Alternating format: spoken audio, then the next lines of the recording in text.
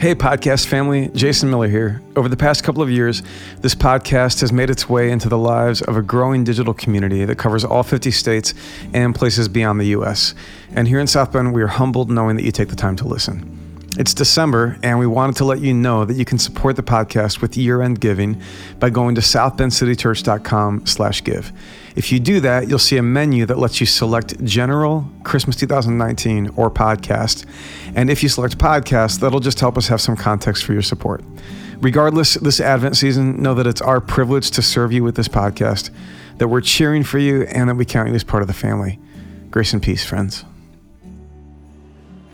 While I talk about Jesus, keep it right there. Jesus, Keep it right there. Jesus, Keep it right there. Jesus, Oh, Jesus. Jesus, Oh, Jesus. Jesus, Oh, Jesus. Jesus, Oh, Jesus. Jesus, Oh, Jesus. Jesus, Let's talk about him. Jesus, Let's talk about him. Jesus, Let's talk about him. Jesus, Let's talk about him. Jesus, Mary's baby. Jesus, Joseph's son. Jesus, Born in Jesus, Bethlehem. Jesus, And that government shall be upon his shoulders. Jesus. He shall be called Jesus, Wonderful Counselor, Jesus, Mighty God, Jesus, Prince of Peace, Jesus, the great I am. I've been watching the blood of the Lamb. Jesus, He's your heart fixer. Jesus. He's a mind regulator. Jesus. He's a mother when you're motherless. Jesus, Father when you're fatherless. Friend when you're friendless. Hot Jesus. Hot Jesus. Hot Jesus. You see, the more I call him, the better I feel. Because I know that he is real. Oh, he's my savior.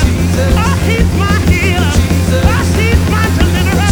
Oh, yes, he is. He's the King of kings. He's the Lord of lords. He's the Prince of peace. He's the Prince of peace. He's my hope for all. He's my strength. He's my strength. My everything. My everything. He's my everything.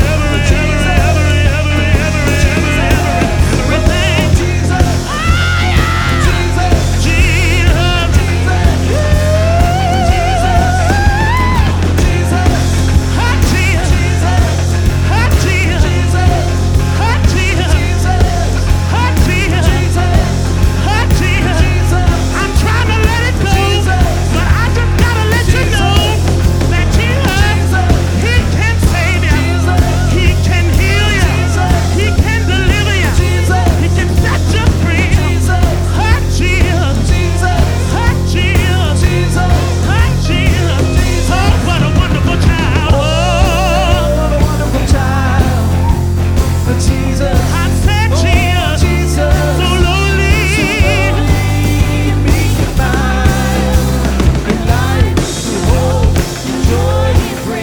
Won't you listen, won't you listen? We're singing glory, glory to the new world.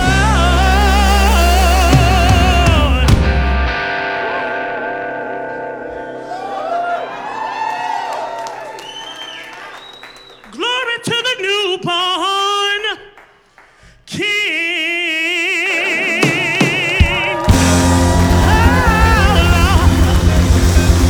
Oh Lord, oh Lord, oh Lord, oh Jesus.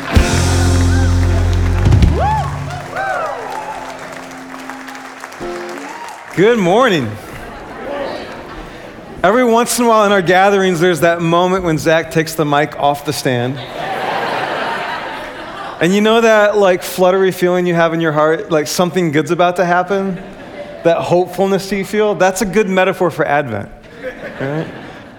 A little hopefulness bubbling up inside. Hey, I'm Jason. Welcome to South Bend City Church. We are honored that you are here, and we really mean that. One of our baseline convictions as a community is that your life is a sacred gift to the world and to us. So thank you for being here. We hope that you have some sense of that yourself. And if you don't, maybe we can speak that into you, because we really believe that about you. So thanks for being here.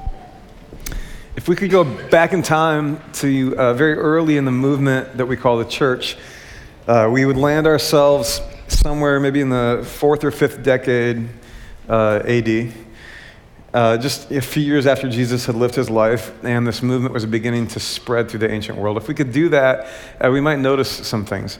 By the way, the reason we might want to do that is we might be curious about how it is that a completely socially neglected band of seemingly unimportant people ended up giving their lives to a movement that really changed the world. I mean, dramatically. Like, we might be curious about what kind of vitality was present in those communities and how did they lay hold of it? Because again, they didn't have political power, they didn't have status, they didn't have years or centuries of people knowing what this movement meant. They had this encounter with God in Christ that did something to set them on fire and cause them to live lives that changed the world. Like, we might want to go and see what that was like. If we did that, I think a lot of things would stand out. We might find ourselves in a gathering of maybe a few dozen people in a home somewhere in a city in the ancient world. And we would walk in and be a fly on the wall in this gathering of these followers of Jesus. And we might observe, first of all, their kind of rampant, unexpected belonging that was happening there. And by belonging, I mean different kinds of people all belonging not just to God, but to one another and finding belonging with each other.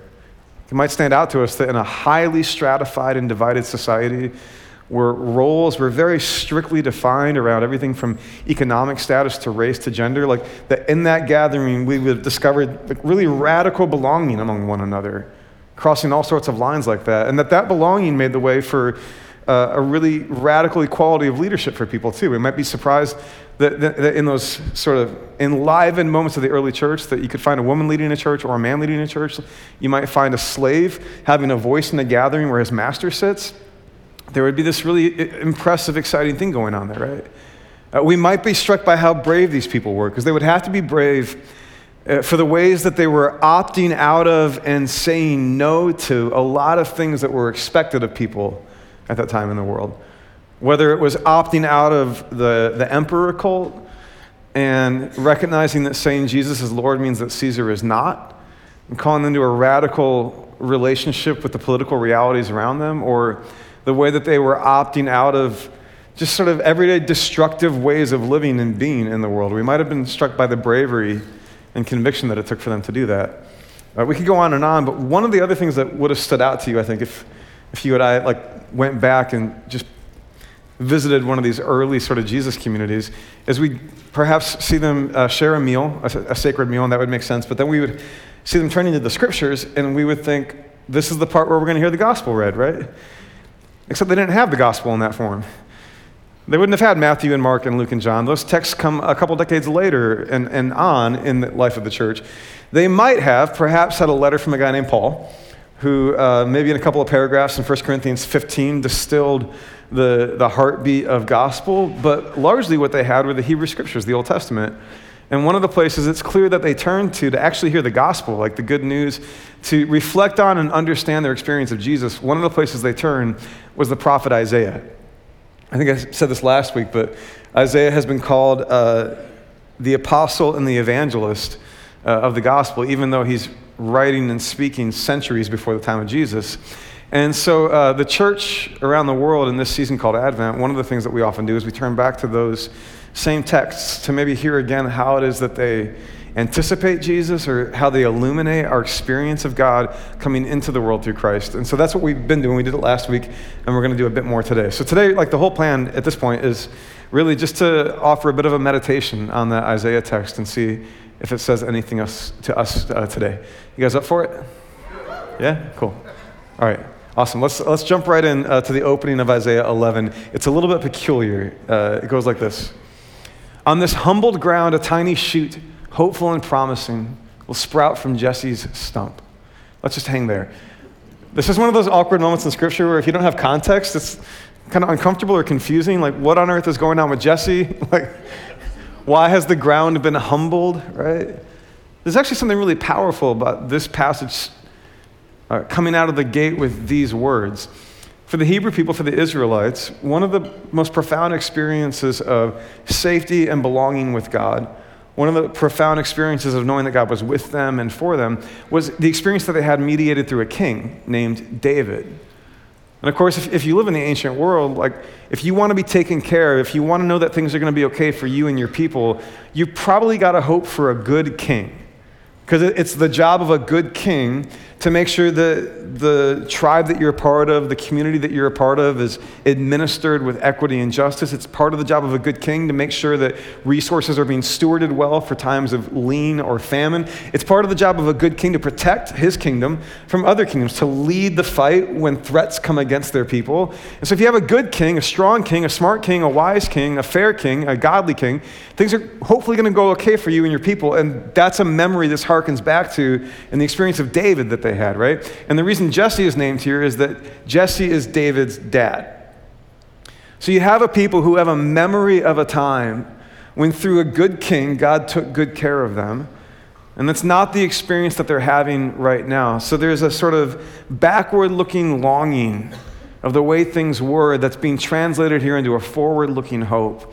But the text starts at the place of devastation where they lost that experience of a king. This hopeful, promising, forward-looking text starts in the place of devastation, looking backward to the place where they lost everything they had. It says humbled ground. Not humble ground, humbled, right? All of us want to be humble. Nobody wants to be humbled, right? To be humbled is to probably go through like a really difficult or painful or humiliating experience, sometimes in the sight of your peers or your neighbors. And this is talking about that humbled place where their hopes were devastated and the line was sort of cut off, right? So before we go any further, let's just observe that like prophetic hope often goes to the place of greatest devastation. And says you're not going to find your hope by ignoring those places or by turning away from those places, but hope is actually lurking there where things have been cut off. But that's perhaps the place to look for something new shooting up that God might want to do. Text goes on and it describes a person with big and exciting language. A branch will emerge, this would be a person in the line of David, right? From his roots to bear fruit. And on this child from David's line, the Spirit of the Eternal One will alight and rest. By the Spirit of wisdom and discernment, he will shine like the dew. By the Spirit of counsel and strength, he will judge fairly and act courageously. By the Spirit of knowledge and reverence of the Eternal One, he will take pleasure in honoring the Eternal. He will determine fairness and equity. He will consider more than what meets the eye and weigh more than what he's told. Well, it's clear that very early the followers of Jesus began to see this as a naming their experience of the life of God in him, right? Now, I don't know about you, but when you read this description, can I go back one slide there, Ryan? Let me just grab these words again. We have wisdom and discernment and counsel and strength, fairness and courage, and then the next slide, knowledge, reverence for God, taking pleasure in honoring the eternal, fairness, equity. He sees to the truth of things and not just the appearance of things. As I was reading it this week, I had like a strange feeling. The first feeling I had was the way that this interacts with this other thing I keep experiencing lately. And the other thing I keep experiencing lately, and maybe you've been experiencing it too, is I don't like us a lot right now. And by us, I mean humans. And the reason I don't is I feel like we are having a hard time being human together right now. There's just so many behaviors and patterns and things that I keep seeing, and they're not just out there, they're in my life too, but they're especially in the news and in the world at large, and there's just this heavy, frustrated feeling that we are not doing very well right now. Yeah, you feel that? Like you feel this, and I just think like when I read about knowledge and reverence, about a capacity of a person that sees to the truth of things and not just the appearances of things, when I read about equity and fairness and integrity, like I kind of get like, it would be really nice to be around that. It feels like there's a dearth of that, like a lack of some of that in the world right now. And I don't know about your experience of Jesus, but it's very clear that one of the reasons that the early followers of Jesus attached this text to him was it described their experience of him. And I don't know about what you're experiencing right now, but I like have this longing for that character, for that life of God in the world and in my life. It seems like a pretty stark contrast to some of the other things that we see right now, right? I raise this too because I find myself often in conversations with friends and other people who really want to push me on the Jesus thing. Like, why Jesus? Or really Jesus? Or like they really want to push me on that. And sometimes they want to, understand where my beliefs come from or why I believe the things I believe or how they add up in my head, right? And those are good conversations to have sometimes. But sometimes I think what gets underrated or missed, and some of that working it out, is the opportunity for just a genuine affection for the character demonstrated in the life of Jesus. That sort of magnetism that comes as much from the heart as it does from the mind, for the life that he lived and for who he is. I think that can be underrated sometimes in all these conversations about where truth lies. And I think about the many who found themselves compelled and drawn toward that character. I think about stories of religious leaders who went under the cover of night to talk to him.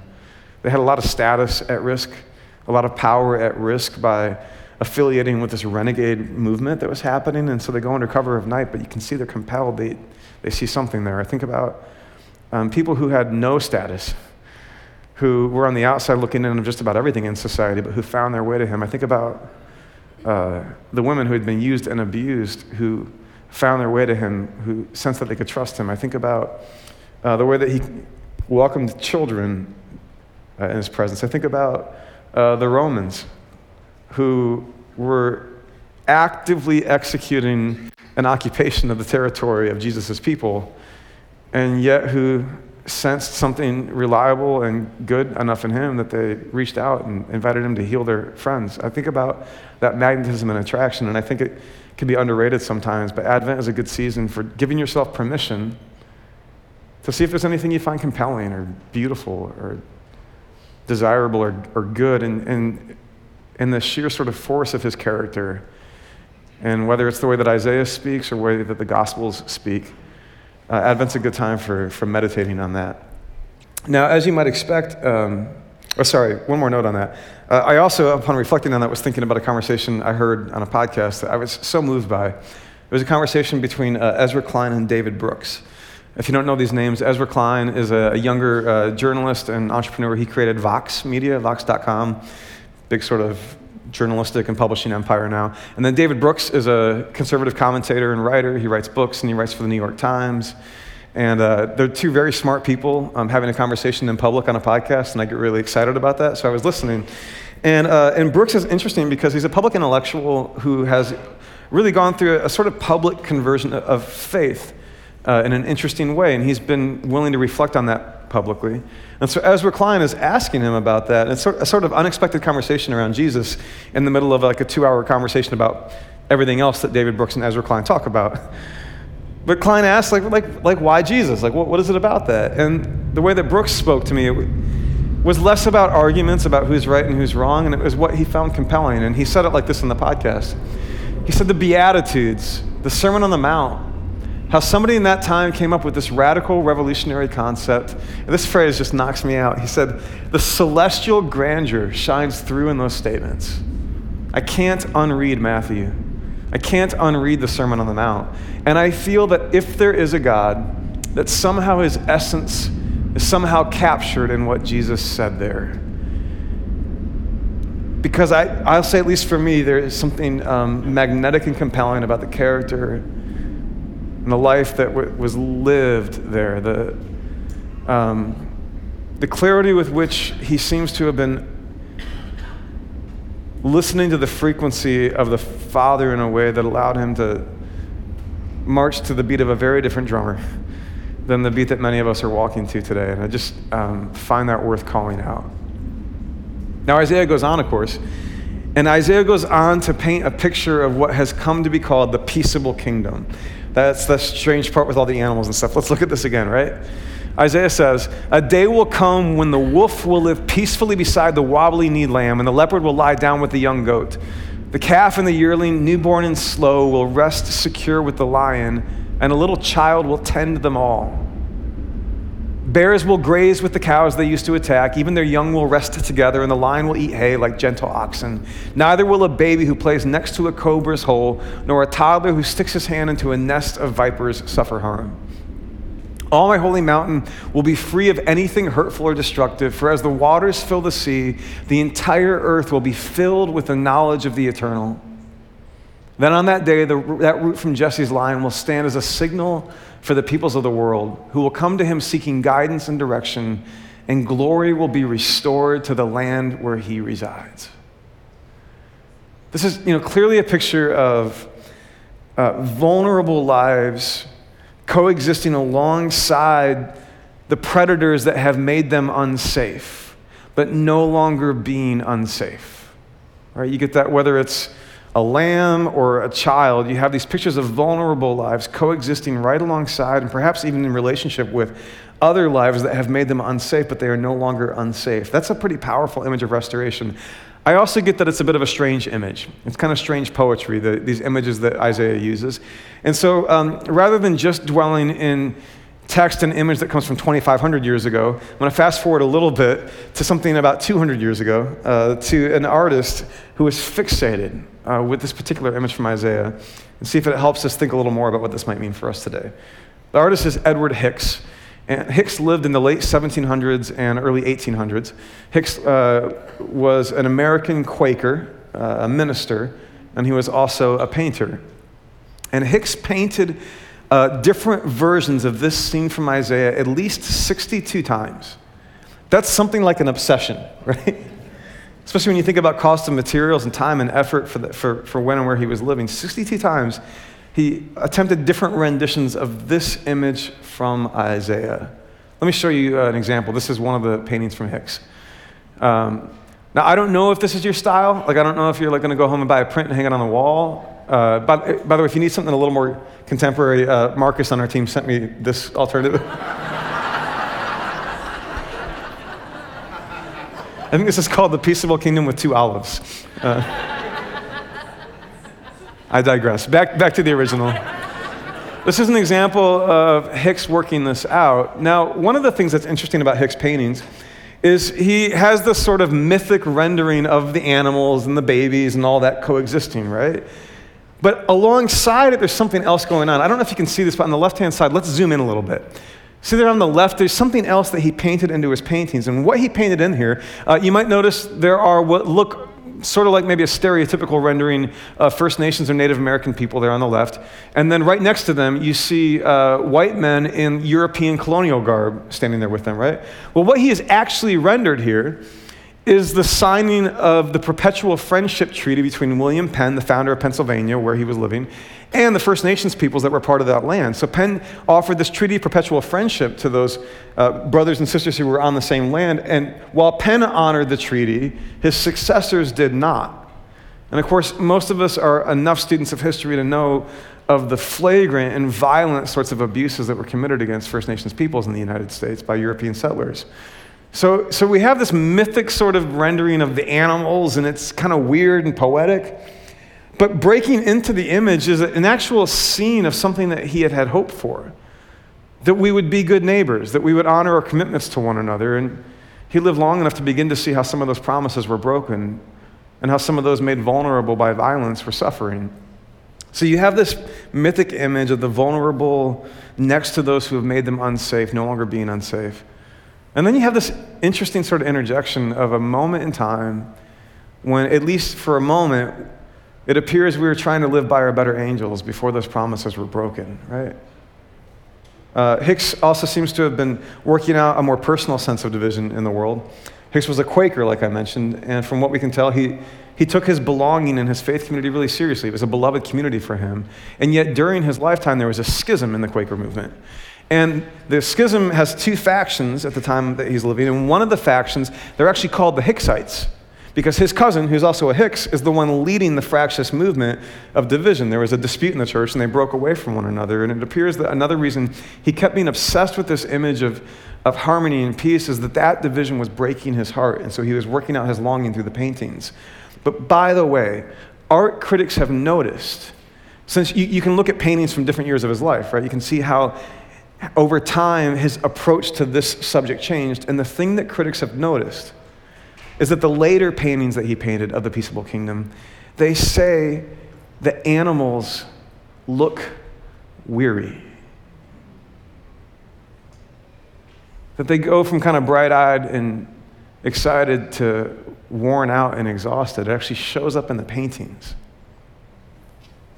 And I raise this because I think this sounds really familiar for a lot of us, right? For anybody who longs for any division, any violence, any oppression, for any of that to be made right, I think it's not uncommon for us to get worn out.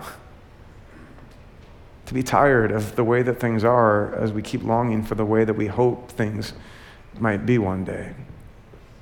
So maybe Hicks helps us find our way a little more into the story that Isaiah is trying to tell. Now, between this description of the character of that person that we saw early in Isaiah 11, the spirit of wisdom that will be on him, between that description of character and this later picture, later in the passage, of the peaceable kingdom, of the healing and harmony that exists, between those two, the text describes something else. And I want to call this out because I think it's an important piece in the puzzle for any of us who are choosing to see Advent as a season of preparation to welcome the life of God. I want to call out this other thing that happens in Isaiah 11. This is between those two passages where we read, with just a word, he will end wickedness and abolish oppression. With nothing more than the breath of his mouth, he will destroy evil. He will clothe himself with righteousness and truth, and the impulse to right wrongs will be in his blood. With unwavering steps and integrity uncompromised, he will establish peace. Now, I observe this because I think a lot of us like the idea of welcoming God, and a lot of us like the idea of a peaceable world that we hope God will lead us toward. But it's easy to forget that between those two, there are probably moments of prophetic disruption, and the status quo will have to change for us to get from the way things are to the way things will be. Now, I know on one level that's so incredibly obvious it doesn't need talked about. In order for things to go from the way they are to the way that they will be, something has to change. But I think many of us have never actually grappled with that. And for people who want to see Advent as a season to welcome the life of God, as we welcome Christ at Christmas, for Advent to be a season like that, it's not just for those of us to say, oh man, Jesus is really beautiful and magnetic and compelling and his character is so wonderful. It's not just for those of us who wish that things were better than they are right now. It's also a chance for all of us to ask ourselves, will we say yes to the disruptions that might need to happen in our life as we long for that peace, if we want things to move toward that peace? The impulse to right wrongs will be in his blood. With unwavering steps and integrity uncompromised, he will establish peace. He's going to do some stuff, right? This is not just the Jesus who feed his friends. It's also the Jesus who walks into a temple where there are signs of systems of oppression that are happening there, and he flips over tables and he fashions a whip out of cords.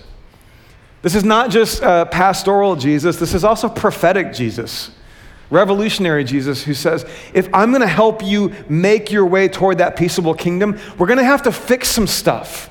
And fixing this stuff might be a bit disruptive. Some of us are longing for the life of God in our personal lives, and we want things to be better than they are, and more healed than they are, and more whole than they are. But perhaps the reason they haven't moved in that direction is not that God isn't with us or doesn't want that. It's that we have been saying no to the disruptions that will have to happen for us to get there, right?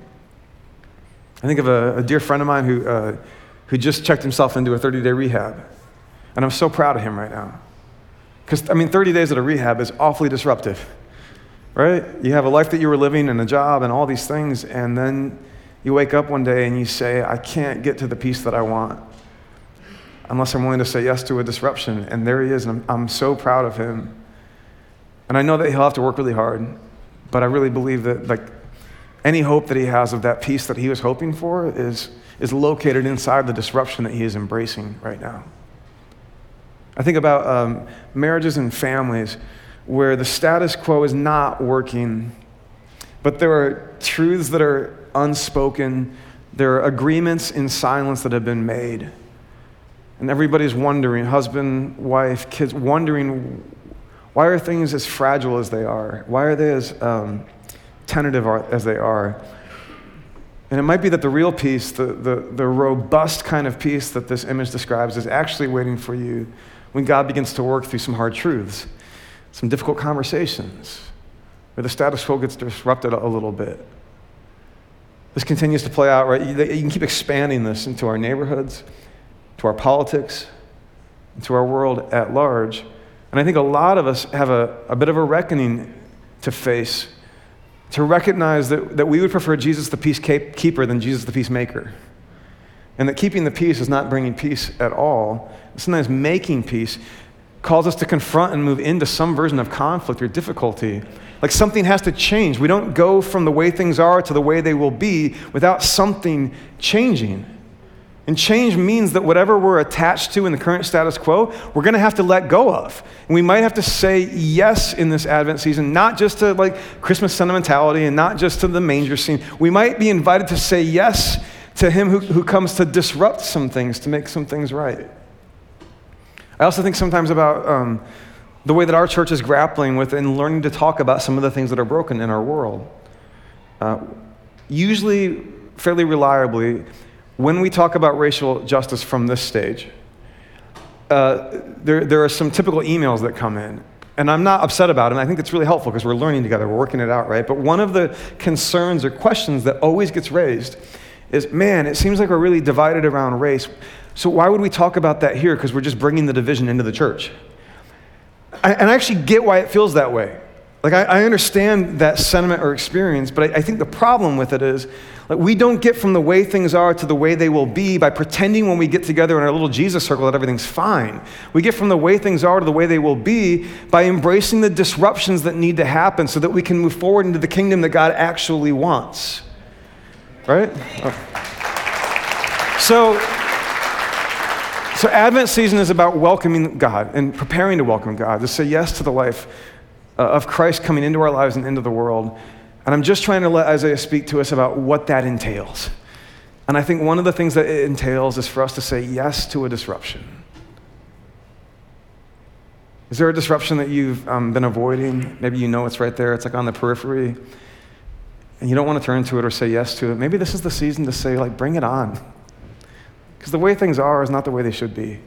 So bring it on. The way things are is not the way they should be, and we won't get there until we let the Jesus who comes come not just as our friend and our buddy, but the one who has it in his blood to make things right. So that's my meditation for the day. I want to turn us toward these candles that we light this Advent season. And before we light the second week's candle together, just want to carve out a little bit of space for a meditation or a prayer or a reflection, however you want to think of that. So if you'd like to, I'm just going to lead us with a couple of prompts into some of these big ideas from Isaiah and the way that Isaiah might be teaching us how to anticipate and welcome the life of God in our midst. If it helps you might want to close your eyes, or if it helps you to put your feet flat on the floor, that might be a way of being present in body and spirit. And then I'll offer a brief prayer, and then I'll lead us into some reflective questions.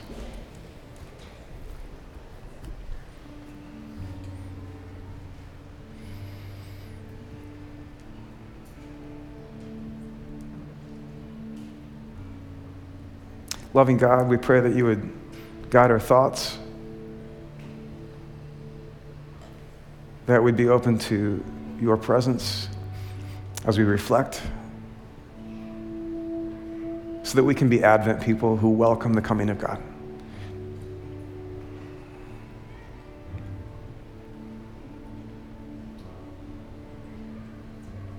Let's begin by asking ourselves,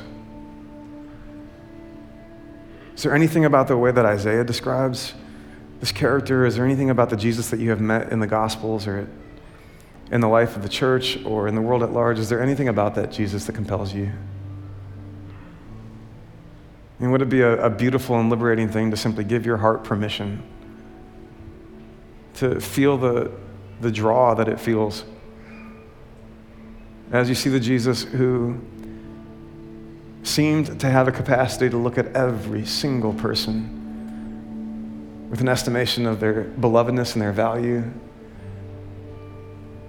As you encounter the Jesus who fed his friends and who spoke with truth and clarity, as you encounter the Jesus who willingly gave his life in love,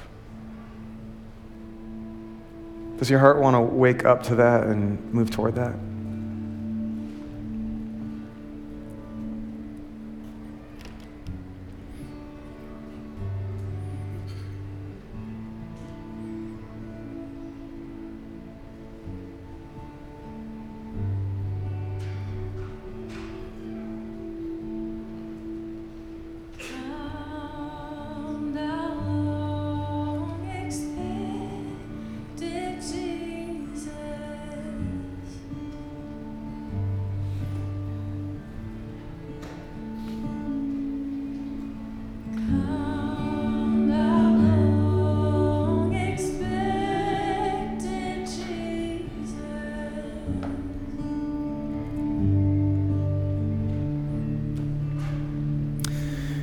And when the prophet speaks of a world where those most vulnerable are vulnerable no more,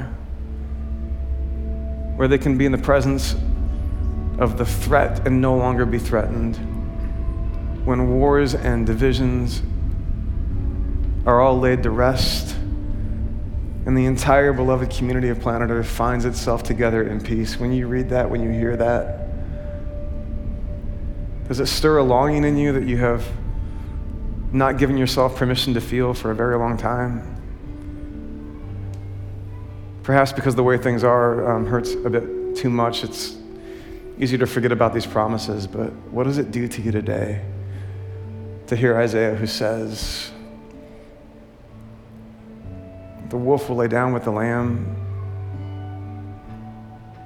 the children will not have to fear any threat, that bodies and lives and stories will all be made safe in that world that God wants to bring about? What's that do for you today?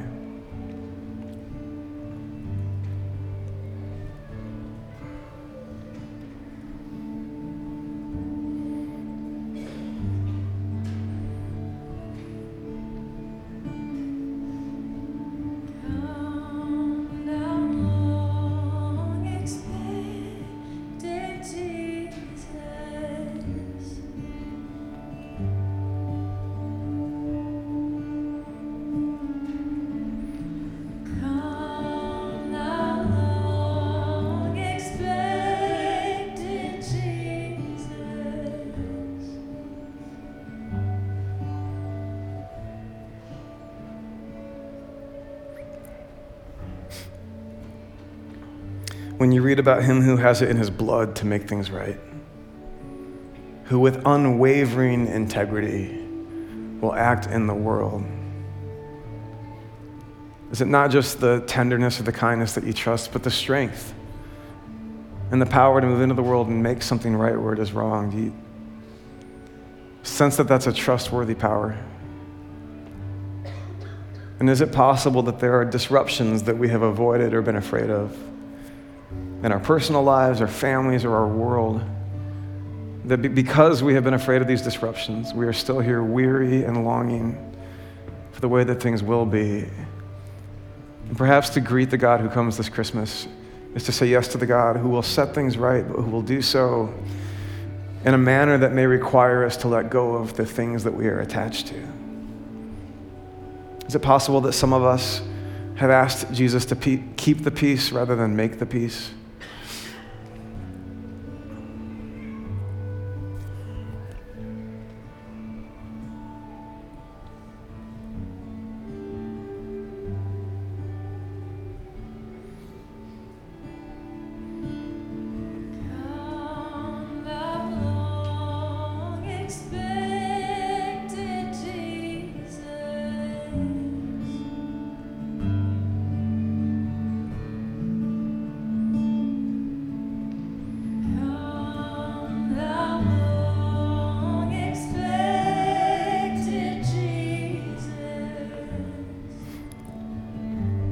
Now, if you're able, will you stand to your feet?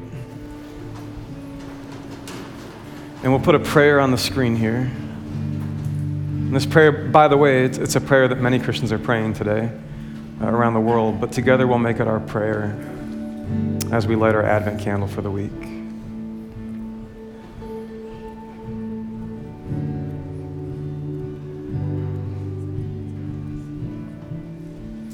Laboring God, with axe and winnowing fork, you clear a holy space where hurt and destruction have no place, and a little child holds sway.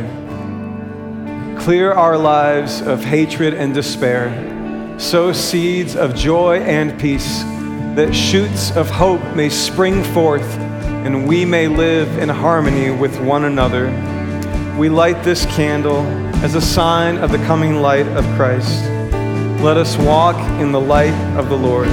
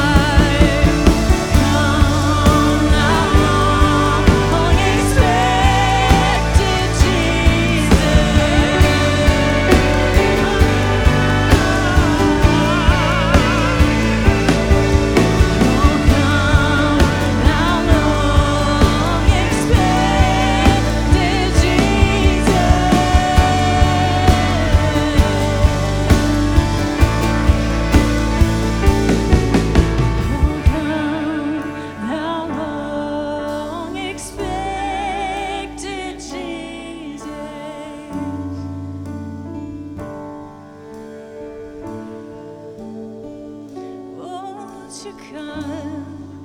How long expected Jesus.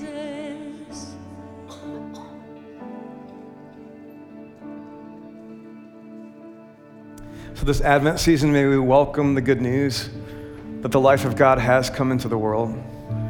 May we see in the very character of Jesus the character of God, and may it comfort us on days when things feel dark and we are not at our best.